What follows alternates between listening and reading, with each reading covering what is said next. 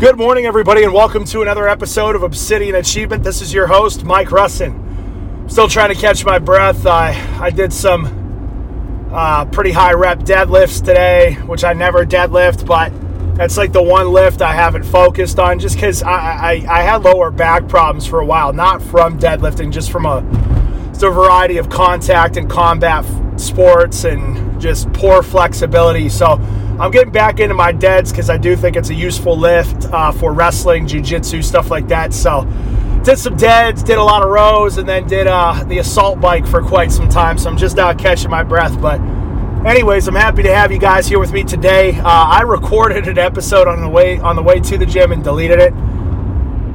You know, I tried to now, what my goal for this podcast, and I have a lot of episodes where I rant, and I want to change that, you know, and I think I have done a better job recently. It's just there's a lot in the world that I have an animus towards, and you know, it's hard for me not to say anything. I feel like it's part of my job as a man having this type of a platform with all you guys and gals listening that I have to say something, but there has to be a lesson, is the agreement that I've made with myself.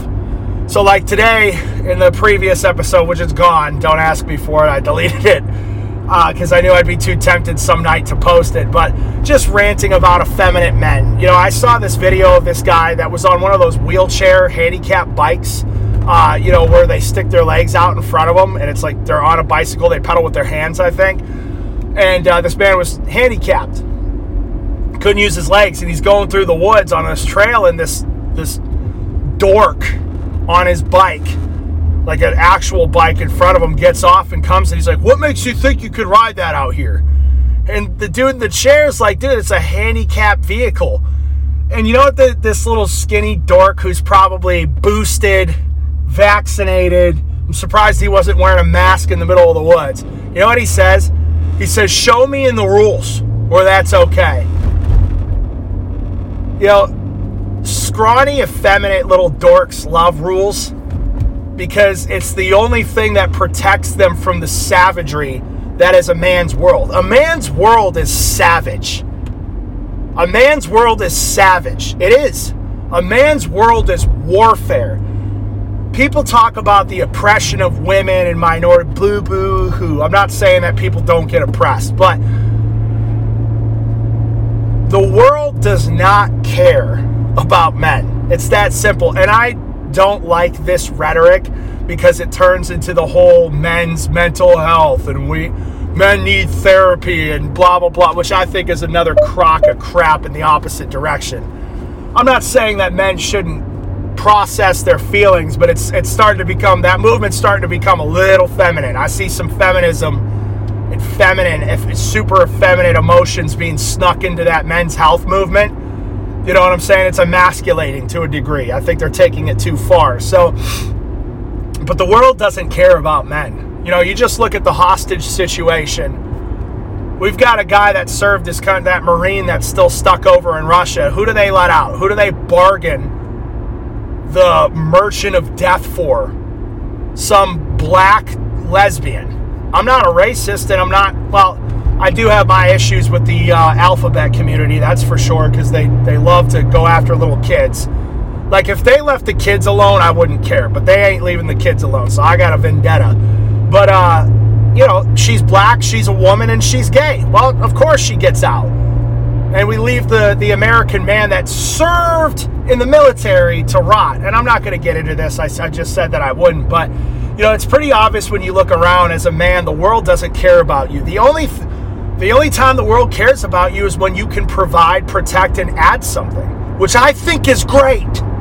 Because you can literally, instead of saying, "Oh, the world doesn't care about me unless I'm an exceptional specimen. Boo! I need to go to therapy."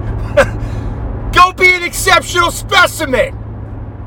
I did the whole therapy thing. All they want to do is get you to admit that you should act more like a woman and pump you full of drugs. There's very few services out there where they actually want to get to the root of your feelings. You're treated like a number, like a patient. They're going to extract as much money from you as they can. And when you can't pay anymore, or when you start to feel better, that's the biggest thing, is that they're going to convince you that you're still sick. Therapy. Therapy's a joke. Therapy's for women. It's ridiculous. You know what? You want some therapy? Go get on the mats and let another dude beat the shit out of you for an hour straight. You're going to be on cloud nine for days. You know why? Because that's what you're supposed to do as a man. Not sit there playing patty cake, hold the teddy bear, and talk about your feelings in a circle. It's ridiculous.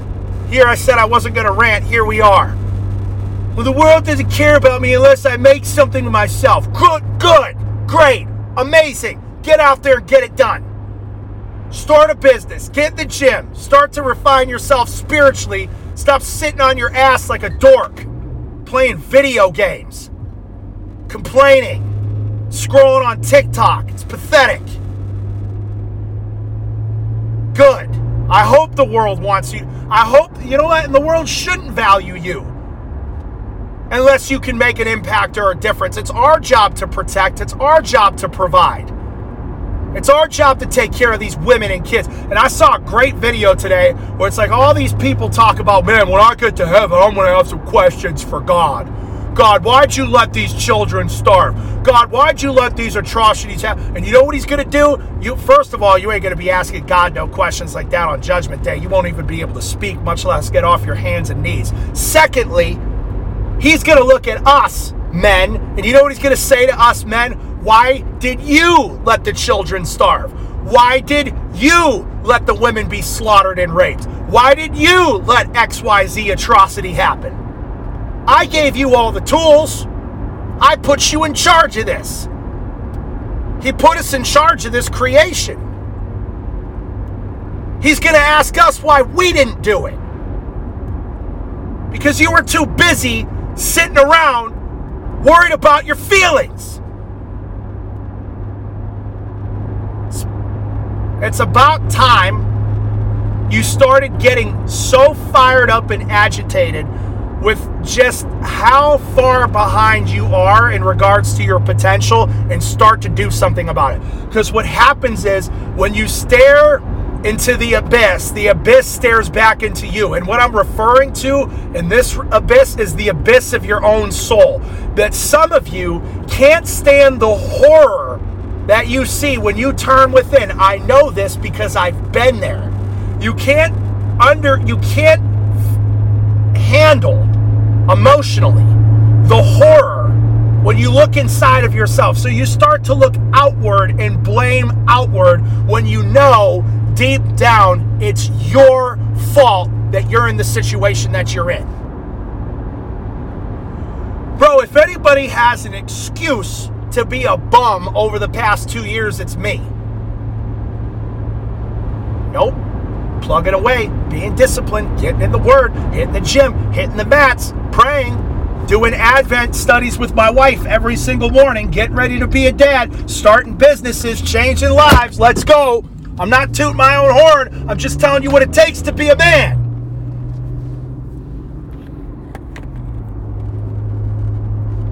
So you need to get your ass in gear. Because you get one life. And this is what I originally wanted to talk about, and this is what I'm going to finish on, is that the reason why a lot of you are the way that you are, which is way behind your potential, is because you haven't been taught how to think. When I look back, the single biggest regret I have, and it's not, I don't even know if I would call it a regret. It was more like, man, I wish I would have known this earlier. I wish I would have had access to this information earlier. Is I didn't learn how to think properly until I was 20 years old, which is way earlier than 90% of the population. So I guess I can't complain. Most people never learn how to think. They die not knowing how to think. They live to 90 not knowing how to think.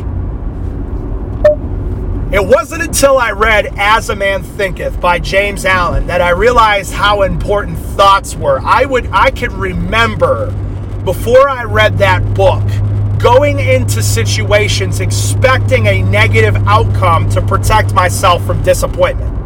Whether it was athletics, competition, it didn't matter what it was. I didn't know how to think. And I look back and I'm like, man, how much farther ahead would I be if somebody just would have sat me down and taught me this is how you think. And many of you don't know how to think. You don't know how to think properly. Your mind is this wild, untamed, unkempt, untrained animal ripping through the recesses of your conscious and subconscious mind. There's no control.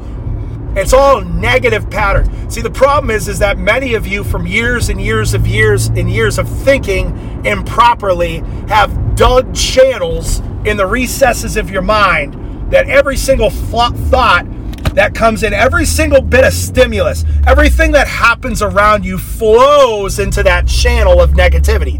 Man, that was powerful. Did you just hear what I just said to you? The water cuts stone, not by violence, but by oft falling. I think that we have channels cut into our mind by violence with trauma. I also think that we have channels cut into our minds slowly and methodically over time, day after day, thought after thought, second after second, really. Like a riverbed. And some of you, these channels are so deep that every single thing that enters your mind is funneled into this channel of negativity, self-doubt, self-pity, weakness. Because you've never learned how to think. And here's the thing. Many of you never will learn how to think. You might get the information presented to you, whether it's by me or a motivational speaker, a teacher, a mentor, whatever it may be. But it'll never make an impact because you won't have the patience and the discipline to apply it. Understanding that changing how you think takes not months, not weeks, not just years. And I'm going to continue this episode at another time. But I want to finish on giving you some tips. Read books on mindset. Listen to positive, just anything positive.